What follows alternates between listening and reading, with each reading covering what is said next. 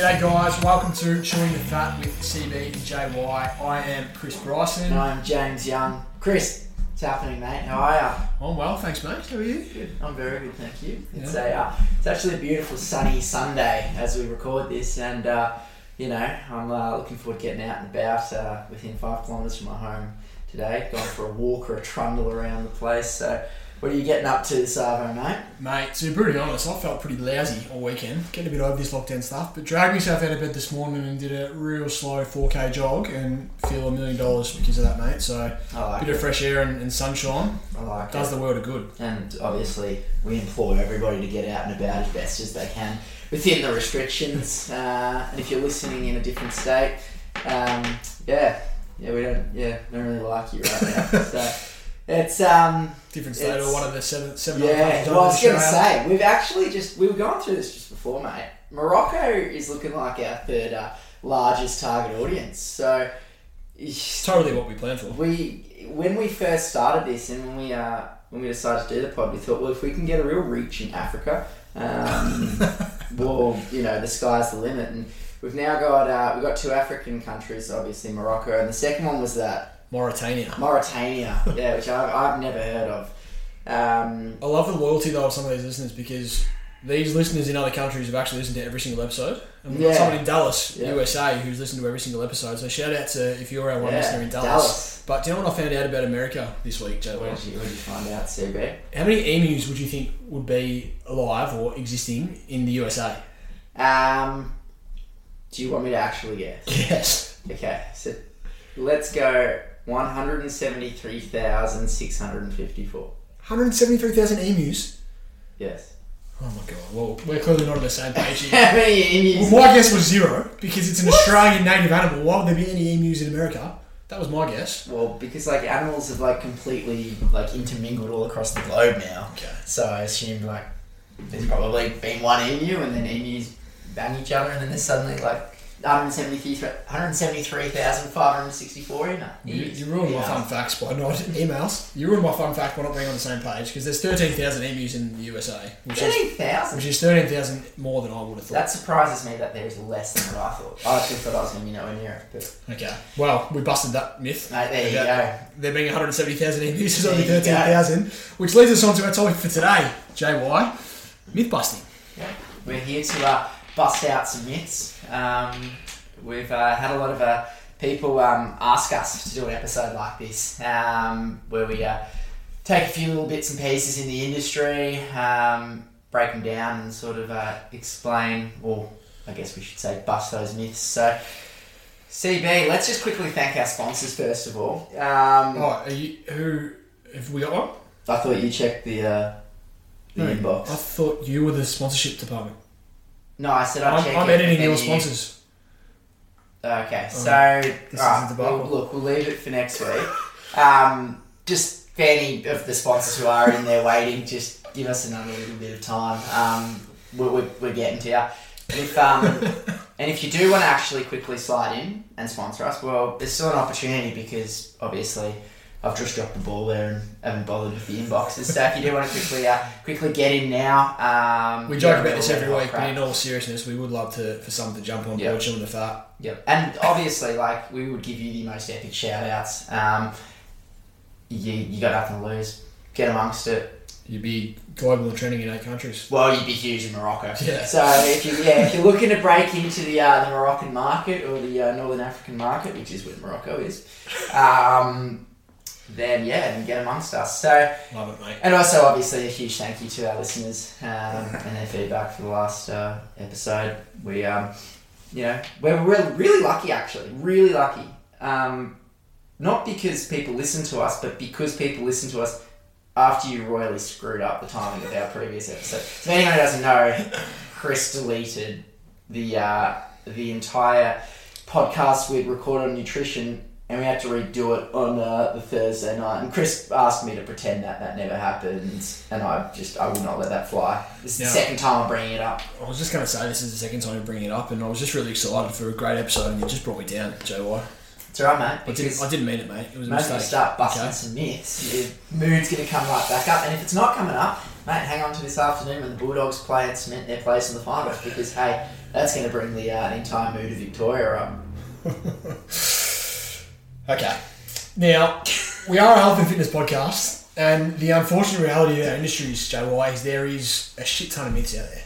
There is so many myths when it comes to health and fitness, and we could probably talk for about 4 hours about this, but we're going to bust a couple of key ones each in both of our fields, which we think are really, really important for society to know a little bit more about. Yep. So, I might start us off, mate. What do you reckon? Well, I'd absolutely love that. I think, actually, first of all, why do you think our industry is riddled with so many myths? What is it about our industries? I think a couple of things. I think as far as the fitness industry specifically, it's so easy to become qualified as a personal trainer these days. Like, it's so easy to take a course. Like, how long does it take you to do an online course for a Cert 3 and a Cert 4? I think I've noticed some people are doing it in like 11 or 12 weeks. Yeah, depending crazy. On the, so in 12 weeks, you can be completely qualified as a personal trainer from having no pre-existing knowledge at all. And I think we spoke about it on an earlier episode, like, personal trainers, coaches from my point of view, are definitely part of healthcare, right? Because we spoke about this, I suppose, this hierarchy of healthcare where you've got specialists, doctors, GPs, allied health, and personal trainers, generally in that order. In terms of the amount of influence that we can have on our clients, the order's literally flipped, because a personal trainer or a coach is going to get, potentially quite a number of hours with their clients every single week where they can be educating them and doing good things regarding their health and their fitness. Which is far greater than a physio might get half an hour with someone once a week or once a fortnight, or a doctor might get 10 minutes with someone once a month, and a specialist might get 2 minutes with them once every 6 months. Like, personal trainers have so much room to educate people and to take control of people's health, and to be qualified to have that responsibility in a 12-week course, mate, to me is pretty scary. And I think just the fact that people can be so underqualified and might not have the necessarily knowledge that they need to do an excellent job can mean that myths can come about, because they might not have that evidence-based background to actually educate their clients to the best of their ability. And to me, I think the other big thing, the reason why a lot of myths are out there, and probably more so in the allied health professions as well, mine my stutter, is the fact that our industries are heavily monetised, right? And people need to earn a buck.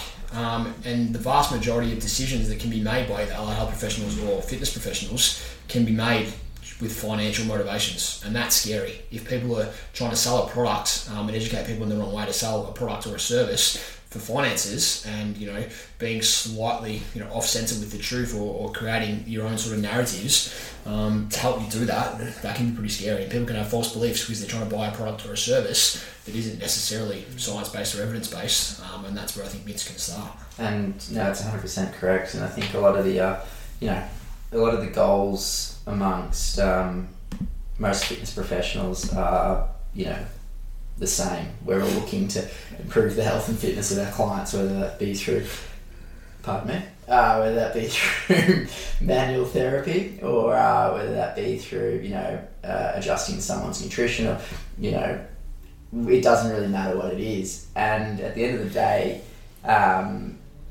am I going with this? So, just to let everyone know, I burped, so I lost my train of thought, and then disgusting. Good podcasting. But I think that we're all looking to achieve the same goals, and it doesn't really matter how we get to those goals. For some for some coaches, and for some professionals, if there's a buck along the way and they can get someone to that goal, it might not be the best, it might not be the healthiest way to do that, but if it gets them to the goal and it makes them more money, I think that's always the approach that a lot of uneducated coaches especially will follow. And it's true as well in your field. If you've got allied health professionals who are able to use products, or to use different different methods that are potentially I'm not going to say the safest, but the best, and they can get paid for it, well, a lot of them will do, because at the end of the day, people have to put food on the tables, and it's much as we don't agree with that, there are a lot of people out there who do it. Yeah. So 100%, mate. Now, the first one that I'm going to talk about is something that's, it's been around for decades, for absolutely my lifetime, and it's been evidence in sport and in gyms all throughout Australia and all throughout the world. And that myth is that stretching prevents injuries. Now, you played a bit of local sport yourself, JY, but historically the use of stretching has been before we go for a run, before we play sport, before we get into the gym, we need to stretch, right? We need to spend 5 or 10 minutes stretching out our muscles to elongate our muscles to stop us getting injured. And I still hear it all the time that people come to me with injuries or, persistent pain issues, and they're like, you know what, and they almost confess to me in their initial conversation, like, you know what, I think a lot of these are my fault because I don't stretch enough. And I know I should stretch more, and I know I should stretch more. And they're almost confessing to me about their lack of stretching before I actually give them a diagnosis or go to help them, because they're almost guilty because they think that stretching is so important and they're doing the wrong thing. Right? When you say stretching, you're talking static stretching? Specifically, we're talking about static stretching, which is, taking a muscle to its end of range and just holding it there. So that's what we're talking about. Your traditional static stretching, right? And we're here to say today that there is absolutely no evidence for the use of stretching, and static stretching as an injury prevention tool, right? There's absolutely no evidence. Now, a personal anecdote, we both have played, quite a number of years of footy at a local level, mate, myself and you, and before every single footy game we stretch, and before at the end of every single footy game or footy training we get told to stretch, right? And a big thing that I've noticed in the last couple of years is that at the end of a training session before we walk off the ground, the coach says, all right, someone take the stretches. And as a physio, inevitably someone's like, oh, CB, you're a physio, you take the stretches, you show us what we should be doing. And my response to them is, if you want me to take the stretches after training, we're walking straight off. Because not necessarily trying to do anything bad for you, but it's not going to help, right? It's not going to help. So as far as a cool down, I suppose that's a cool down thing or a recovery modality. People think they need to stretch after exercise to stop muscle soreness, and I'm here to tell you that there's absolutely no evidence to show that stretching increases muscle soreness or delayed onset muscle soreness DOMS after training, sport or exercise. So why do we stretch then? If there's no actual benefit in regards to injury prevention, then what is the point of stretching? Well, that's the point, is that for some reason, however many decades ago, someone thought that it was. Someone thought that stretching can elongate our muscles, stop our muscles becoming tight, and muscles becoming tight was the reason that we would get injured, right? Someone decided this years ago, and I'm not actually sure if there was a preliminary study on this that showed some sort of evidence that it was useful in 1945, mate. I actually don't know. But for whatever reason, this was the history, and this was just common knowledge and something that was just included in tradition, the way that we traditionally manage our bodies, and it's simply not true. Now, what static stretching does do, because it does have a place and it's not all bad, is it is useful for increasing flexibility. Okay, and there are certain people that need an increased flexibility, and I'm talking ballet dancers, pole dancers becoming a lot more common nowadays, gymnastics, people that love yoga, like all these people, their sport or exercise of choice, they need more flexibility. So if they're doing static stretching on a regular basis to increase their flexibility, to help them get into positions that they need to make their sport or exercise of choice easier, well, cool, it's probably going to be beneficial there, okay? But there's a few things that we need to realise, is that a lot of people will stretch and thinking what they're doing is actually elongating or lengthening their muscles, whereas the research shows that when we stretch over a long period of time, and it does increase our flexibility and our range of motion, this is actually because our body has an increased tolerance to the stretch rather than any changes to muscle length, right? So our nervous system is literally more tolerant and creating less discomfort in our range if we're doing it for a long period of time than it otherwise would be if we're not doing it for a long period of time. So you're not actually physically lengthening your muscles. Okay, so that's the first thing. And the second thing is, yes, it might be useful to help you achieve these positions, but there's still no evidence that that's going to help to prevent injuries. Yeah. The other thing we should touch on as part of, we sort of touched on for flexibility, we've touched on for cool downs. Well, stretching for a warm up, there are a number of kinds of stretching, and dynamic stretching is a kind of stretching where you're gradually increasing the range of motion, I suppose, that you're taking your joints through with, I suppose, sport-specific or movement patterns that are going to emulate what you're about to do, and that can be quite useful because it can help to increase the comfort and the ease that our body naturally goes through a normal range of motion, okay? And we think this is probably helpful as a warm-up because it increases blood flow, it increases neural activation, and can improve range of motion in the short term. But static stretching, evidence actually shows that if we're doing this prior to exercise or prior to sport, it can actually temporarily decrease the amount of strength and power our muscles can produce in the short term. Okay, and I'm talking for roughly 1 hour, we can get significant reductions in the amount of strength and power that our muscles can produce. Now, we know, as far as injury prevention goes, muscle strength is one of the most important things that we can have, because if we've got really strong, robust, resilient muscles, we're less likely to get injured. Okay, if stretching is going to temporarily decrease that, well, that can actually potentially increase the risk of injury going straight ahead. And so as far as the warm-up goes, dynamic stretching, yes, can be useful. Static stretching, absolutely not. He's not going to help you, and can potentially, based on that reason, increase the risk of injury. I guess, coming from the strength training background, like you said, if you're decreasing the actual force output that can be that's provided by the muscles due to stretching, well, for someone who's looking at max lifts and trying to increase loads over time, you're actually putting yourself at a disadvantage. That's a really bad way of explaining that, but you're putting yourself at a disadvantage. And I guess the other side of the coin, and the important thing, is that when it comes to people who do stretch, sometimes you get a lot of people who come in and they've had a history of stretching before exercise.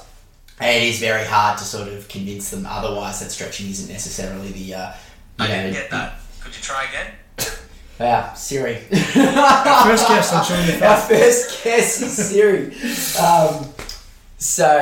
Where was that? So people enjoy it. Yeah, people exactly. are used to doing it. Exactly. So you're not going to, like a lot of these people, you can't turn around and say to them, sorry, go cold turkey, don't stretch. Yeah. You have to guide them through and understand. A lot of the time, I find, you've probably found very similar, it's in modifying their warm-up. The whole point of a warm-up before you train, and I'm talking in the gym, is to prepare your system for what you're about to partake in.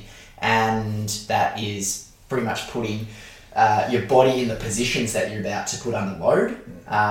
It's looking at parasympathetic drive. It's looking at that slight increase in core temperature, and it's about improving like focus and the arousal for the upcoming session. So it's not about increasing flexibility. It's not about trying to put muscles through their full range of motion to prevent upcoming injury. It's about preparing yourself for the task you're about to perform. Yeah, and I want to clarify as well is that we're not, bagging stretching here or saying that it's evil. Not at all. I think if we're static stretching as a warm-up prior to exercise, then you're probably better off educating yourself a little bit more and moving away from that. But otherwise, if you do enjoy it and it makes you feel good, cool, go nuts. It's not dramatically good or bad, and the use of it should largely be based on personal preferences. But if we're using it because we believe it's elongating your muscles or because it's an effective injury prevention tool, well then that's, I suppose, the myth we're trying to bust. And from what I guess... What I gather, it's the chronic stretching that has more disadvantages. We're not talking about just quickly touching your toes and things here. We're talking about chronically stretching, trying to always improve your flexibility, thinking that it's going to help you long term. Correct. And that's it. Like, flexibility is only going to prevent injuries if you need that for a sport such as dancing or gymnastics. The vast majority of us don't need significant amounts of flexibility. I get people all the time who, if they come to me with a back issue or a hamstring issue, I get them to stand up with their knees straight and bent forward, and they always go, "Oh my god, I'm really bad at this." They always feel bad, and they're like trying to explain themselves that I've got really bad flexibility and I've never been able to touch my toes, and they think that's horrendous because people think if they can't touch their toes, then their back's going to fall out of their body and they're going to fall apart and break down, right? I'll tell you a secret, mate. I'm a physio. I've been a physio for 8 years. I can't touch my toes. I can promise you that has not caused me any injury issues. Right? Like, it's okay and that's normal, because the vast majority of us who aren't doing, sports such as we said, I mentioned again, dancing, gymnastics, there's a few other examples there. We don't need massive amounts of flexibility, and having huge amounts of flexibility won't help us prevent injuries. No, I love it. Beautiful. Great answer. Awesome. All right. JY, what do you got for us? I'm going to come in here with my first myth, and that is that you need cardio for fat loss. So, wait, you're telling us we don't? Mate, I am telling you that you don't. Sure. But I'm also going to go a little bit into depth on cardio as a topic itself. So there's a huge, myth out there that you do need to perform some form of cardio to, in fact, lose fat. And obviously, when you have people who are quite new to training, quite new to, getting in the gym, they often have a preconception that they have to perform some form of cardio, and that cardio is going to be a primary driver for fat loss. And the important thing to understand is that cardio burns calories. Okay, and as we've spoken about a couple of times in this show, the most important thing for fat loss is a calorie deficit, which is just burning more calories than you're consuming, or consuming less calories than you're actually burning. So when you perform cardio, you're burning calories, but if your diet's out of whack and you're consuming too many calories, doesn't matter how much cardio you do, you're not going to lose fat. So we've kind of put the cart before the horse over the years as an industry where rather than focusing on nutrition, and a lot of that is due to a lack of education, which I honestly believe is slowly starting to turn, but is still pretty poor overall. But we've sort of fallen on the idea that instead of adjusting someone's diet, or I don't want to say diet or nutrition per se, but their eating habits, we start to slam them with heaps of cardio. And a lot of coaches out there as well, they'll prescribe some macros, they'll get people onto, a sort of a consistent eating plan, and then when things sort of stall, instead of looking at the bigger picture, looking at other variables out there, lifestyle factors, are they actually sticking to the diet? Sorry, I hate using that word, but are they actually sticking to their nutrition? They'll start just throwing more cardio. They go, okay, you're not losing fat, cardio, burn more calories. And I guess I'm here to say that cardio is not needed for fat loss, okay? Because the diet is the most important thing. The actual equation of calories coming in and out is, that's the overall fact. That's the overriding factor of whether you're going to lose fat or not. And I guess, someone like yourself, mate, you go for a run, okay? You play sport, or normally would play sport, and you also watch what you eat, obviously, give or take, obviously, as coaching you for the last few years.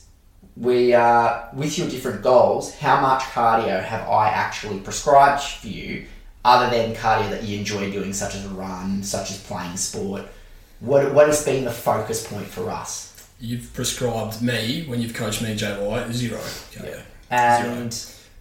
Are you, over that time in which we were focusing on fat loss and, different sort of, or creating calorie deficits, what was our main focus? Well, it's always your diet, and I think that's going to be the key, mate, for a lot of people to realise, is that exercise is so important, and we're both big advocates of exercise, but like you said, calorie deficit is the king, and obviously we touched on this in a little bit more depth in our nutrition episode, so I encourage you to go back and listen to that if you haven't. But essentially, if we're in a calorie deficit, if we're eating less calories than our body is burning off every single day, we can be doing 0 exercise, like literally 0 exercise and lose weight. And it might not be best for, ideal for body composition or, aerobic health and fitness, because exercise is fantastic for these types of things. But you can do 0 exercise and lose weight, and vice versa. You can be doing 2 hours of cardio 7 days a week. But if you're eating enough calories to make up for that, you can be at a caloric surplus and you can potentially put on weight.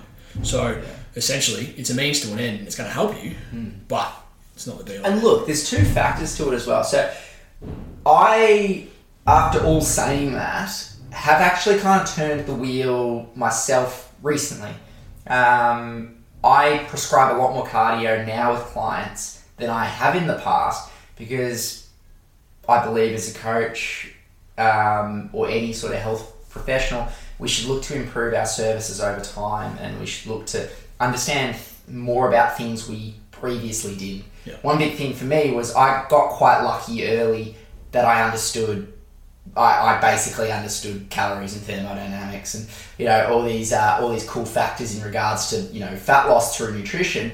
Obviously with a lot of my work with JPS and Jacob Skeppis and the boys over there, I had a pretty good apprenticeship. But one thing we really didn't focus on was cardio at all. We just didn't do cardio because we focused on the diet. Now I prescribe cardio to most of my clients due to the fact that cardio is great to improve your mood. Cardiovascular health is crucial as well long term.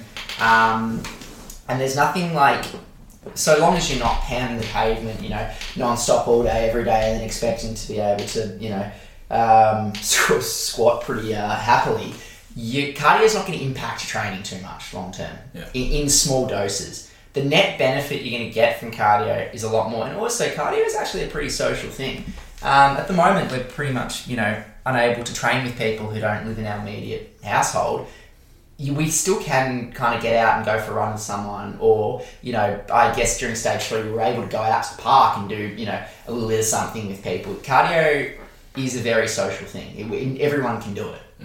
Not everyone can, get in the gym and squat, but everybody can, in some form, get their heart rate up. It is almost the lowest hanging fruit. It's the easiest thing that we can all approach in regards to training. And I think, like you said, with stretching, there's a lot of people historically have done stretching, they enjoy it. Same with cardio. Yeah. If people love running or love getting on a bike or a rower, Fucking go for it. It comes down to personal preference, and what we want to, I suppose, the point of this busting this myth is that you don't need it for fat loss. No. What you need is a caloric deficit. If you enjoy it, go nuts. If you don't enjoy it, well then you don't have focus on things that you enjoy more than that, and you're going to be able to stick to it more. Because if we want to stick to anything long term, you've got to enjoy it. If you're not enjoying it, well, mate, what's the point? Exactly right. And in regards to in regards to that personal preference, I think there's a lot of people out there who, they actually would enjoy cardio if they gave it a shot. I think there's a lot of people who sort of are now kind of that, that thinking where it's like team no cardio. And I think, this is me personally speaking, I find that team no cardio thing very narrow-minded, very short-sighted. I think a lot of people who are part of that, it's kind of a bit of a, look how great we are, no cardio, never have to prescribe cardio. And I think that's, it's one of those things where the net benefit you're going to get from some form of small cardio, I'm talking 15 minutes twice a week of skipping, or, walking, getting your steps up. Even though that's not necessarily formal cardio, it's these factors that we can focus on. They are going to help us in regards to fat loss, but you don't need them. I just think that a lot of people also, because you don't need it, then go on the other side of the equation where they're going, well, you don't need it, so no cardio for me and no cardio for any of my clients. Look at the other things that you can get out of cardio. Yeah. So anyway, we've covered a little bit in regards to cardio as a whole, but for everyone out there who's who's pounding as much as they can because they think it's going to help them with their weight loss, well, we're here to say that you don't need it. Yeah. It's a tool in your toolkit. Absolutely. Chris, so myth number 2, please, mate. Yeah, myth number 2 from me. Now this is a big one. It's something I'm pretty passionate about. Oh no, guys! I just have to warn you. This is we're going down some rabbit holes. Now I could be like Billy Brownless on Triple M's The Rush Hour and come out off the bottom and absolutely bake this one, but I'm going to try to just calm down a bit. I'm actually going to. I can sit back just a little bit. I'm a bit nervous here. No. So to let you guys know, this myth is manipulation. And when I say manipulation, I mean spinal manipulation, i.e. having your back cracked, realigns your spine. Now, this is something that I hear every single day when clients come to see me, that they've been to another health professional, whoever that may be, and they've had their back cracked and spine manipulated because their spine was out of alignment and it realigns their spine. Okay, now as much as I see it, there's actually research to say that around 3/4 of the population believe that cracking sound when your back's cracked is due to a mechanical realignment or some sort of bony movement between your vertebrae. So three-quarters of us think that if we're having your back cracked, it's literally changing the structure of our spine. Okay, now I'm here to say today, this is simply untrue. And not only is it untrue, but it can actually lead to really, really harmful beliefs such as our spines are fragile or out of position when they're absolutely not. Okay, our spines are strong, resilient, robust structures that have been made to move, and we should be trusting them and using them to our full capacity, not worried about them being out of position. Because to say that your back is out or your spine's out of alignment, or your pelvis is out or your hips are out, mate, unless you've had a horrible car accident, you can see your bones sticking out of your body, or you can hold your hip or your pelvis or your spine in your hand, nothing's out of place. Okay, now I want to go into this a little bit more, so we've got a bit more of an understanding. Please, Chris, please do. So, spinal manipulation. So, when you get your back cracked, essentially, what this is, it's a high velocity, low amplitude force or thrust that's applied by a health professional that produces a very small amount of joint surface separation, which may or may not, and most of the time we associate this with a cracking sound. Okay, now that crack is what we call a cavitation. And a cavitation happens when a joint space is open temporarily and the synovial fluid, which is essentially the lubricant in our joints all throughout our body and in our spine, releases a small gas bubble, and that gas bubble, when it's released, causes that cracking or popping sound. Okay, and it's similar to when you release gas when you pop a champagne bottle, for example. Now, I'm not here to say this is bad, because what this does is this temporarily increases range of motion. Okay, this releases pain-relieving endorphins and makes us feel better in the short term. Okay, decreases stiffness and decreases muscle tightness and increases range of motion and makes people feel better.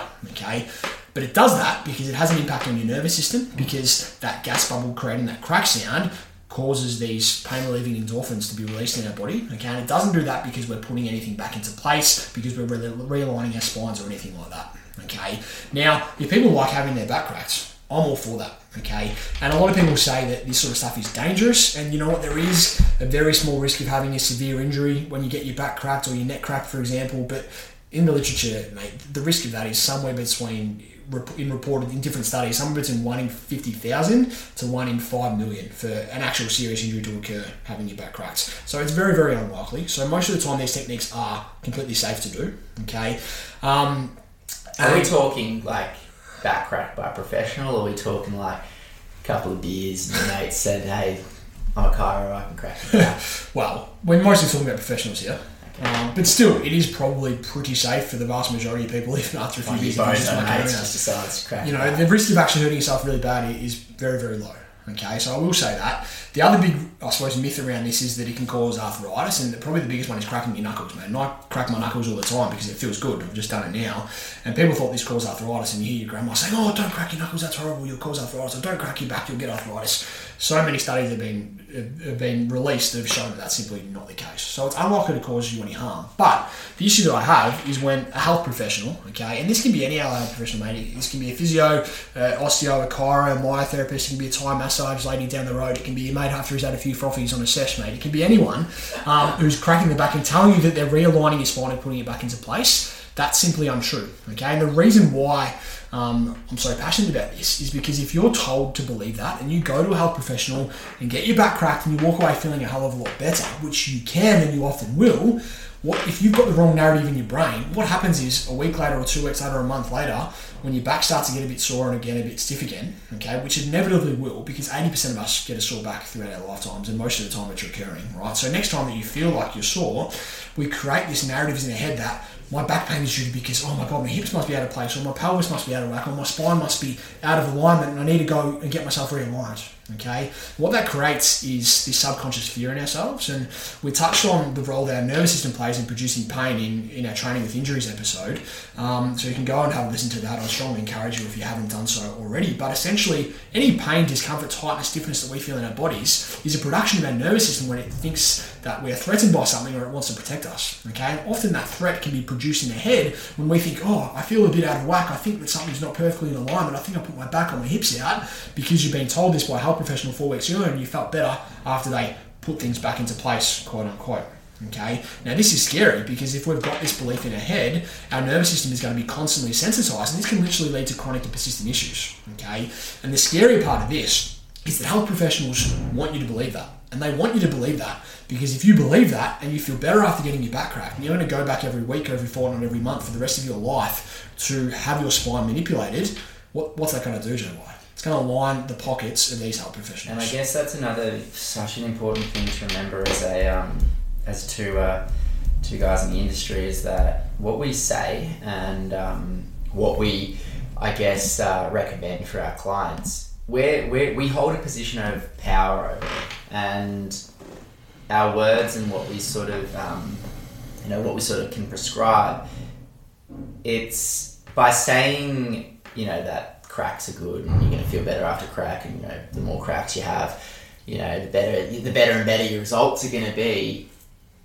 When you've got that qualification or when you've got that position of power, clients are going to listen to you. And that's the same as like what I'm saying is, you need cardio for fat loss. If you're telling clients as a PT or as a coach that they need to be doing cardio, well, they're going to listen to you, and most of the time. And at the end of the day, if you say to someone, well, the best results are going to be from doing 5 sessions with me a week, of course, like, we all know that that's not necessarily the case, but we hold that position of power where they'll listen to us. And I want to be really clear as well on manual therapy in general, which is any hands-on treatment. So this is manipulation, cracking your back, massage, needling, cupping, whatever, any sort of hands-on treatment. It does make people feel better, okay? And I'm not bagging it, mate, because I literally do this every day. I'm a manual therapist, and every day I come to work and I provide manual therapy to people, which does make them feel a bit better for a short period of time. Yeah. But the most important thing is when clinicians provide manual therapy to people, they need to educate them correctly on how and why that's working. Okay, and I've got no problem with manual therapy being provided as long as people absolutely realise realise it is working in this way and it's not working in another way. Okay, and what it's doing is it's having a novel stimulus to your nervous system, which makes joints open up in terms of range of motion temporarily. It makes muscles feel like they're looser temporarily, and it decreases pain temporarily because it has an impact on your nervous system, not because it's changing the structure of any bone, any muscle, any tissue, or our spines. Okay, and that is the most important thing. Okay, now, someone who believes the other way around, that it is making these structural changes, are more likely to go back to a manual therapist, which means more dollars for a therapist. Now, the harsh reality is, as you said, mate, we need to put food on our tables. Okay, we all need to make money in our careers. Okay, and in the healthcare business, like I'm a small business owner, people think I suppose business strategies and marketing, all this sort of stuff when it comes to healthcare is almost evil and dirty. But we need to be business savvy. We need clients to come through the door and want to come back to us in order to make a living and put food on the table, literally. Okay, but we need to do this in ways that are ethical. Okay, and we talk about, in my industry, getting lifelong clients. Yep. And you can get lifelong clients in two ways. You can get lifelong clients who think that their spine is out of place every 2 weeks and they need you to crack it for them every 2 weeks for the rest of their life, and they're going to continue to come back and line your pockets, which in my point of view is highly unethical. Or you can have lifelong clients where you do provide a bit of manual therapy in the short term, you explain to them why this is working, you educate them onto the other contributing factors that are causing their aches and pains, you provide an active approach to rehabilitation in terms of exercise, prescription and advice that's going to complement the manual therapy, and then they can take control of their health in their own hands and they can manage their issues, okay? And they can turn into a lifelong client, not because they're going to need to come back to you every 1 week or 2 weeks or 1 month because they rely on having their back cracked, because that simply is unnecessary for the vast majority of the population, okay? But they're going to be a lifelong client because they're going to trust you, they're going to get better, and they might not need you for 3 months or 6 months or 1 year or 5 years, but next time they need you, they're going to come back to you. And next time their partner or their boss or their kid or their mate needs someone, they're going to refer to you. And they're the sort of lifelong clients that people that need to be worried about money or putting food on the table or being successful operating a healthcare business should be aiming for, not the lifelong clients that need to be popped or cracked or manipulated once a week or once a fortnight for the rest of their life. I agree completely, and I guess that's like, not to blow smoke up your ass a little bit, aside from the fact that you're an immensely handsome man and I love seeing your face every time I come in, but I knew that was the case with you from the very start, the first time I ever walked into your clinic. And I think when you look at it in the long term, I don't see you every week. I don't see you for any sort of therapy every single week or every single month. I see you when I need to see you, and that's been the case for almost 6 years now. So if I have an issue, I'll come to you, and if anyone I know has an issue, I'll always refer them straight to you, because I understand that you're one of the best at educating and helping people to understand what's happening, rather than just cracking their back or doing, some form of manual therapy. And I think it's very similar with what I look for in my clients. And again, when I have someone who begins training with me, they'll often say, okay, so let's organise 4 or 5 sessions a week. The first thing I'll always say is, no, 2's fine. I want to teach you, about the other 5 days of the week where you're not seeing me, so that, you're not spending a whole heap of money, because long term, those clients are going to respect that a lot, and they're going to understand that means, and they're going to, this is me putting my business hat on here, but they're going to, they're going to understand that you're not just in it for the money, that you actually give a fuck about them. And, I think a lot of my clients have come from referrals. I find I'll train a member of a family, and then suddenly I'm training 5 other members of that, an immediate family, and you'd be similar with yours. I think it's not karma, but I think you get caught out pretty quick when you're recommending bulk sessions and all this stuff to make a quick buck off someone, and it's important to understand that if you can teach these people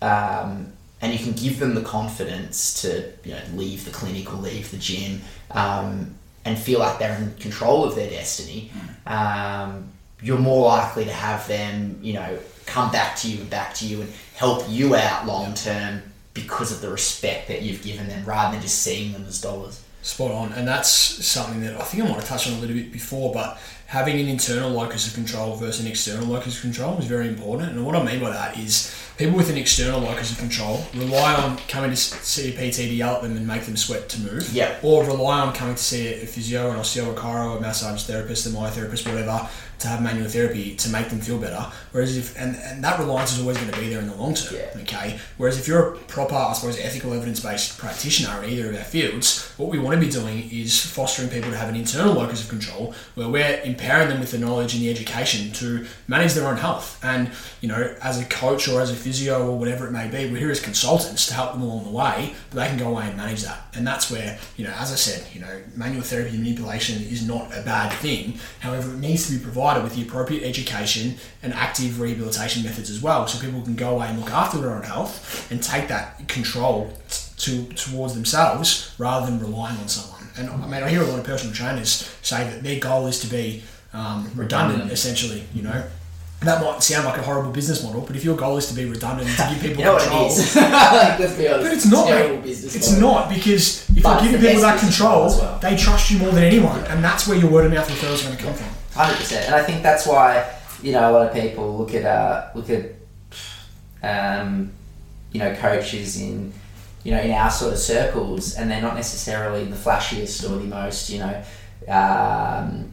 the most recognised and well-known coaches, just due to the fact that their goal isn't to be the wealthiest and the biggest coach out there. It's literally to help people. It's actually show that they give a shit about people. And I think like I said with you, I knew that from the moment I walked into your clinic, and I think you've got a lifelong client with me, and obviously we've developed horrendous friendship through it. But we both refer. I was getting referrals from you at one stage, not just because I was your mate, but because you had faith in what I was doing.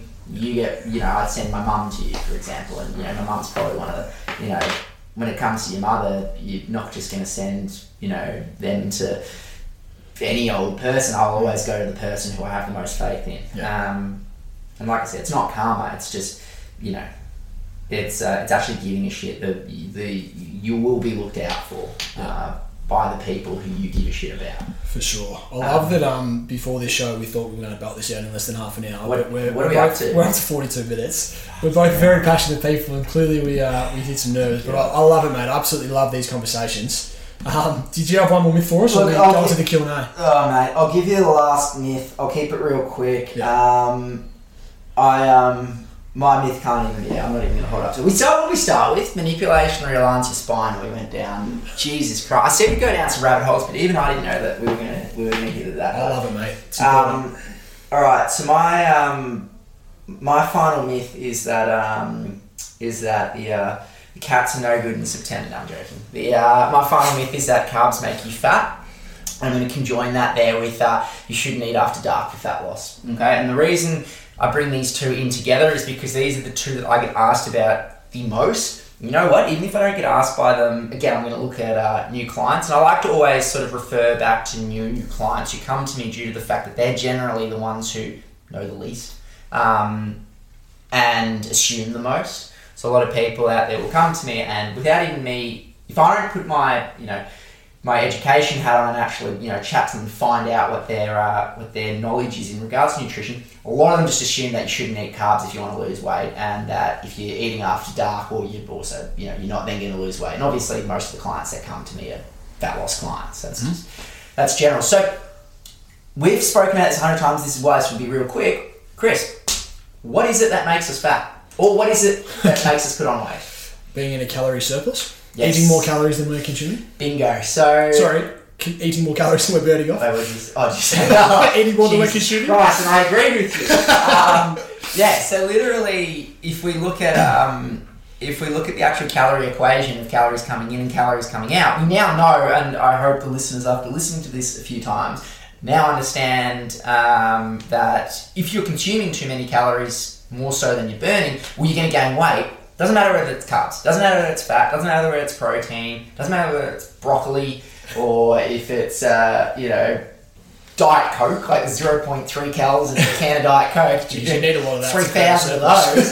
But at the end of the day, it's not the specifics that make you gain weight. So it's not the carbs. And we said this last week as well. There are no best foods for fat loss. It all comes down to, actually, sorry, not last week. We said it 3 days ago because you deleted the episode. I'm going to stab you up because, seriously, mate, that killed me. But it's not the carbs that make you fat. And I'm not going to go too into detail because I want to go up to 48 minutes now. But, we know by now that carbs have so many benefits in regards to, not only your actual performance in the gym, but carbs are generally the most palatable foods.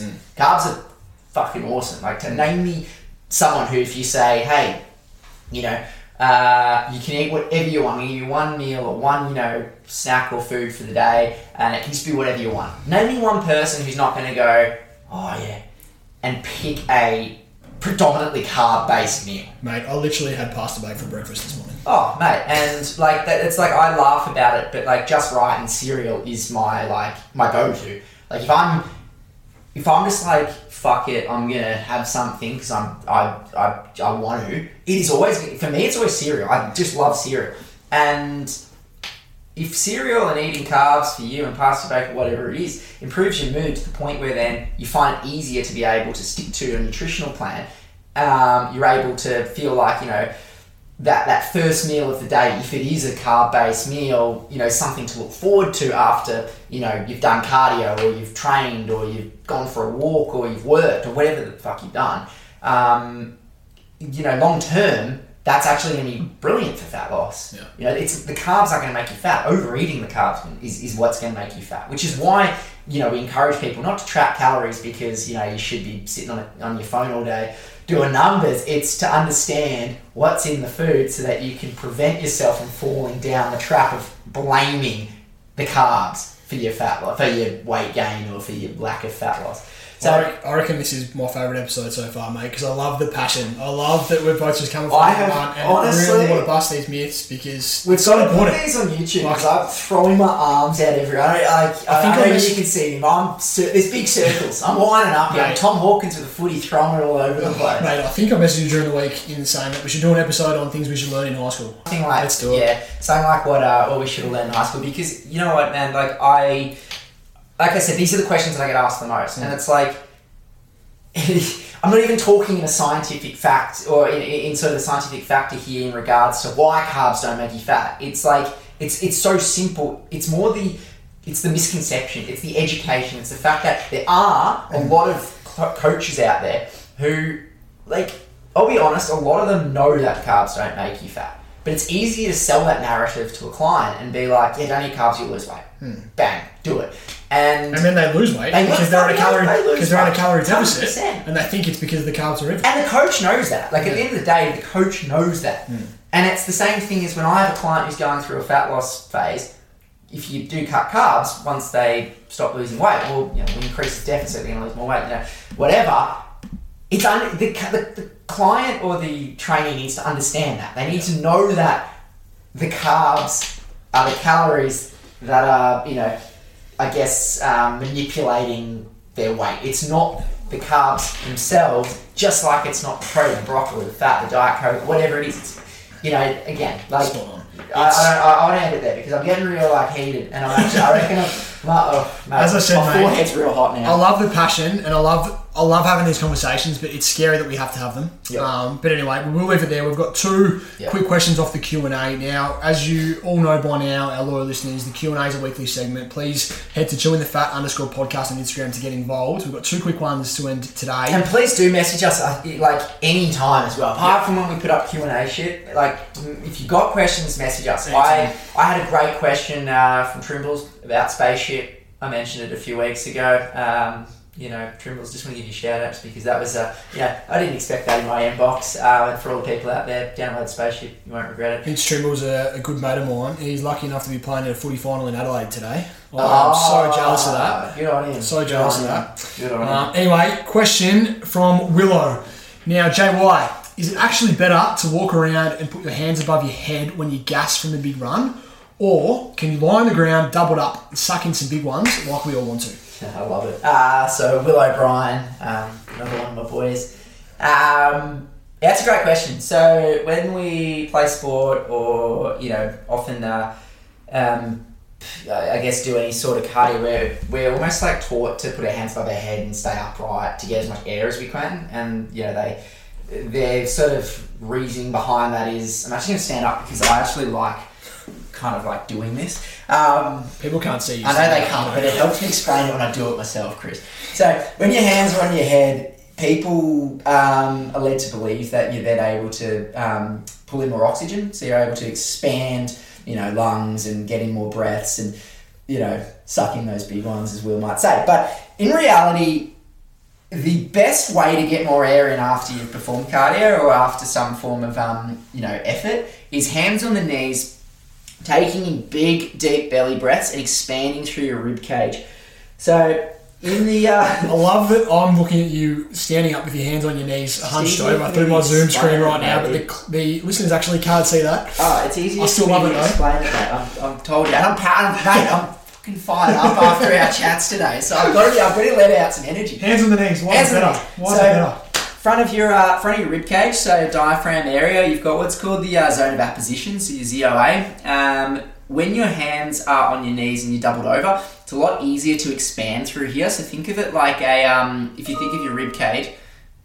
Oh, sorry, I got an email. Think of your rib cage as it expands. There, you're allowing more air in. Okay, the more air that can come in, the more the deeper the breath. Well, the quicker you're going to recover. You're going to return your heart rate to normal. You're going to regain that parasympathetic drive or nervous sort of drive, whatever the word is. When your hands are above your head, you're actually expanding. You're closing off that ZOA, okay, and therefore you're going to be getting less oxygen in, okay. So if you're getting more oxygen in with your hands and your hips and you're recovering quicker, what's going to happen, Chris? If your hands are on your head, you're pulling in less breath. Well, you're not going to get as much benefits in terms of recovery if you can't get air into your lungs. Exactly right. You're going to be slower. You're not going to recover as quick. And it's a big misconception because in footy we're taught hands on your head, don't look weak. Don't look weak. Hands on your hips. Psychological benefits rather than physiological benefits. I think we said hands on your hips. It's hands on your knees, sorry. Hands on your knees, taking in those big ones. So we'll ask to lie on the ground. Maybe don't lie on the ground. Yeah, maybe, yeah. I love that enthusiasm, Willow, and I've seen you doing that 100 billion times at Bayside Athletic on Saturday morning in stage 3. But hands on your knees, and I'll always be very vehement on that with my a lot of my athletes. So awesome. All right, Chris. You're going to finish us off. Sean Patelli has asked, what about that myth? What about the myth that joking around at halftime when you're 10 goals down is acceptable? I love this question. Porter's, I know very well, is a diehard Essendon Bombers fan, and I had the pleasure of watching the Cats absolutely smash the Bombers on Father's Day last week.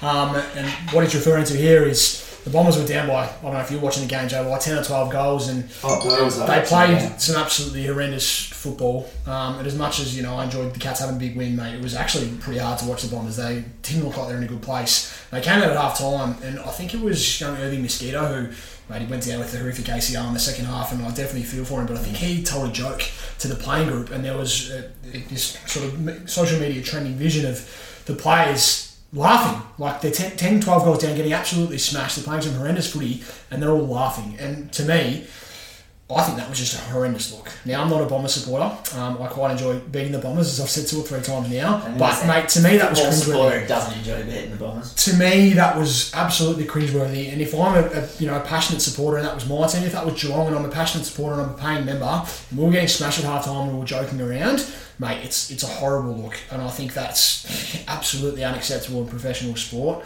When you're trying to stand for something, you're trying to stand for an image as an individual, you're trying to stand for an image and play for a jumper. I think it's absolutely horrendous. And yeah, if people think that's acceptable, look, there is a time and a place for a joke, and people say, these guys, they're not robots, they are humans, and I completely agree. There's plenty of time during the week to having a joke and a laugh and to be bonding with your teammates, and all those things psychologically is super, super important.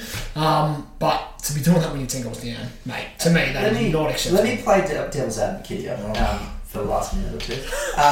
But they're at their lowest ebb, so those players honestly can't sink any lower. At what point do we sort of look at it and go, okay, what's the point of sinking the boot anymore? They know their shit. They know they're playing shit. They're 10 goals down. They're not going to look at the scoreboard and go, oh, they're okay, things are going all right here. They're in a pretty bad place. What, in regards to, I guess, motivation and, their upcoming the second half, their ability to perform in that second half. How does that, whether they laugh or not, if that is something that brings them back to, I guess back as a cohort, as a group, allowing them to then, I guess, I've completely fucked this question. Mate, I know what you're saying. If you're saying if they get benefits from that and they play better, well then great. Whether it's a look or not, do you really think that we need to sink the boot into them that hard? I do, personally, and that's only my opinion. And so do I. Okay, I'll go there. That's only my opinion. And I think Porters, who's asked this question, who's a diehard Bombers man, would agree with me, by the way he's worded that question. But, mate, they're representing, it's not only their 22 blokes. If they need a laugh and, to be lifting their spirits, to bring themselves back into the game or change their performance or their mindset, cool. Do it behind closed doors. Do it in the rooms. When you come out into the ground, you're representing the jumper. You're representing the 22 players on the field. You're representing the 22 players who aren't getting a game. But more importantly, what's Essendon got? 70,000 members? They're representing them who are sitting at home. They can't go and watch a game because it's up on wherever it was in Queensland at the moment with this global pandemic. You're representing them. Show a bit more ticket than that. Do that stuff behind closed doors. And it's just a horrible look. I just wanted to ask the question. And I hate players after the game, after you lose, who are fucking around and joking. Having a laugh with the opposition. I'm the same, and I've seen it. I've seen it happen with a lot of clubs over the years, and I always look at them and I'm like, yeah, we don't want them to be robots, but God, hurt a little bit. You just feel like the players that aren't hurting, because the fans are hurting. You want to see the players who are representing your jump up hurting just as much. Absolutely, and I'm not saying you have to burst into tears and show that you're distraught, but God, to have a laugh after is a bit of an insult as a supporter of a club to see the players not necessarily I guess taking it that seriously. Anyway, God, alright, so we've got through it. We are all we have to finish off with is the quote of the week and the joke of the week. So this will probably take us 40 minutes. 45 maybe. They said a long episode, Chris, you got 5 seconds, quote of the week. Quote of the week, mate, is a quote from Dalai Lama. Now, this quote goes like this: be kind whenever possible. It is always possible. And I actually planned about a 15-minute spiel on this quote to explain why this is so important at the moment. But seriously, there's so much shit going on in the world. People have bad days. People are in bad moods. People are struggling financially. People's health are struggling. It's so easy just to give someone a compliment, hold a door open for them, buy them a coffee if they're one of those people that drinks coffee. Be kind wherever possible, because it is literally always possible to be kind. And those small acts of kindness, mate, can go a long way to lifting up someone who's having a crappy day, and there's plenty of people having crappy days at the moment. That's one really smart alpaca. Yeah, okay, Dalai Lama, got it. Yeah. Did you like that? Took me a minute. That was good. Was that a joke? Or have you no. God, I'm 2 for 1 today, man. Joke of the week, JY. Take us out, mate. Alright, let's keep it real quick. What do sprinters eat before a race? What do they eat, JY? Nothing. They fast. Oh, because they're fast? You got it. Oh.